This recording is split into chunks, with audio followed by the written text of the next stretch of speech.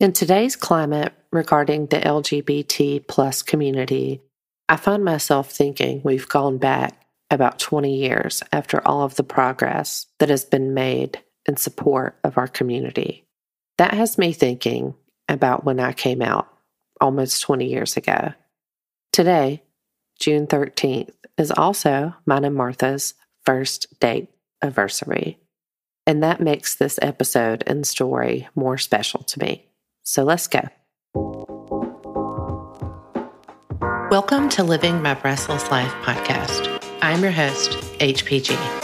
In Season 2, you'll continue to hear about how we can heal no matter what we go through, some tips and truths for self-improvement, and some little nuggets of wisdom for finding yourself on your path. I'll be hosting some mini-sodes, interviewing some awesome guests, and of course, some episodes with my occasional co-host, Martha. So let's go.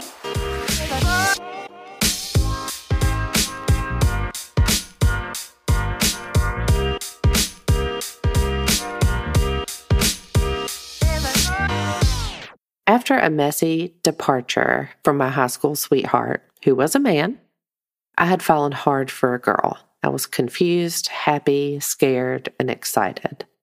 Once the relationship became more serious, we did the lesbian U-Haul thing. And it was like entering the wild world of Disney in terms of magical new beginnings. I wanted to learn about all things lesbians. I bought every DVD of the L Word and was absolutely fascinated.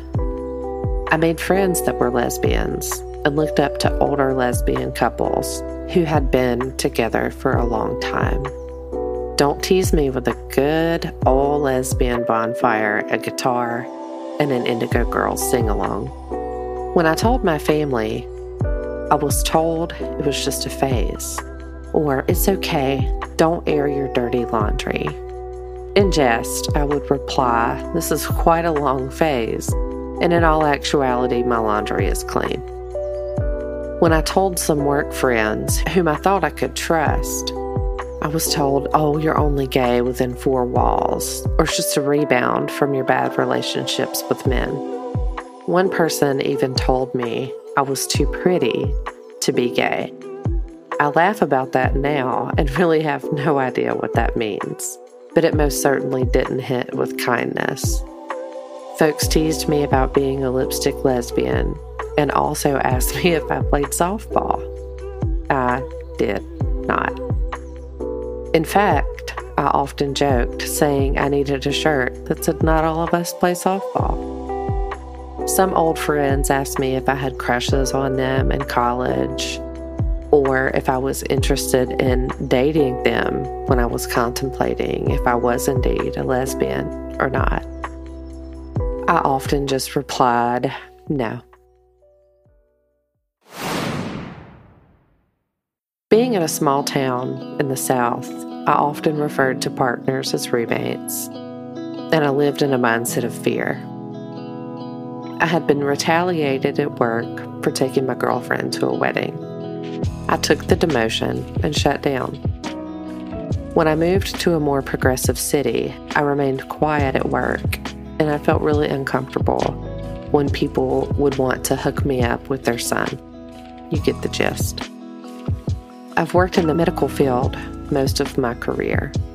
A family member told me that I would meet the right man, a doctor in fact, and have a fascinatingly spotless, large, palatial home with 2 children if I would just give it time. I replied, if I marry a doctor, their name will likely be Lisa.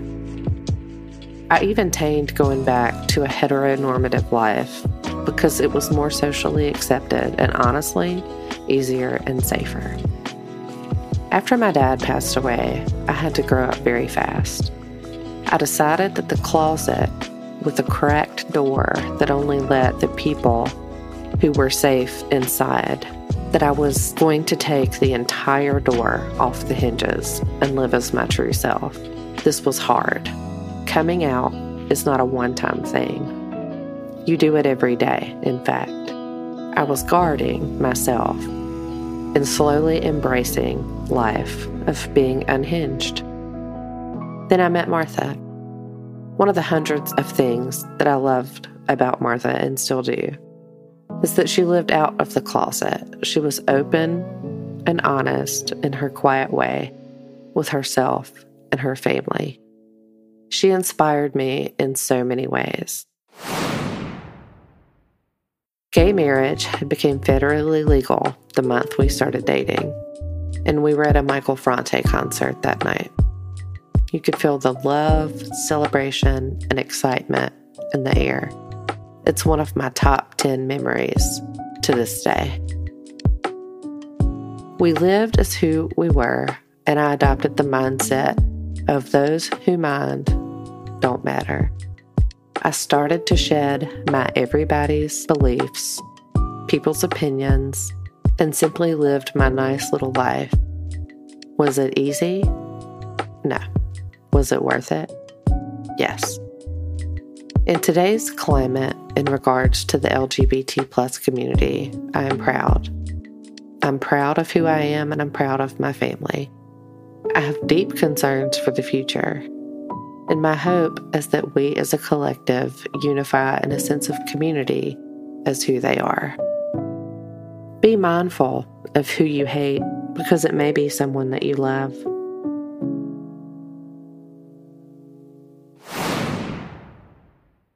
If any of you listeners need support with coming out or want to take a deeper dive into who you are, head over to According to HPG on Instagram and send me a message. I will hold space for you. Being a part of a marginalized community can feel scary, isolating, and confusing. I hope you enjoyed today's episode as I share a bit of my story. If you want to hear more of the podcast, subscribe or follow to get notifications of new episodes.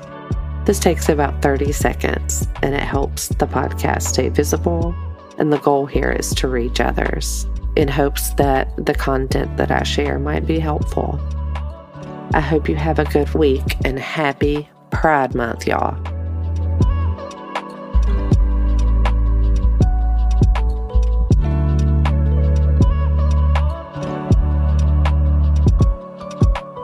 Thank you for listening to this episode of Living My Breastless Life. Head over to Instagram and follow According to HPG to stay connected to the show.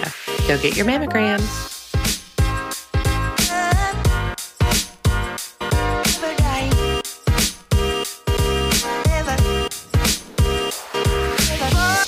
Are you loving the podcast?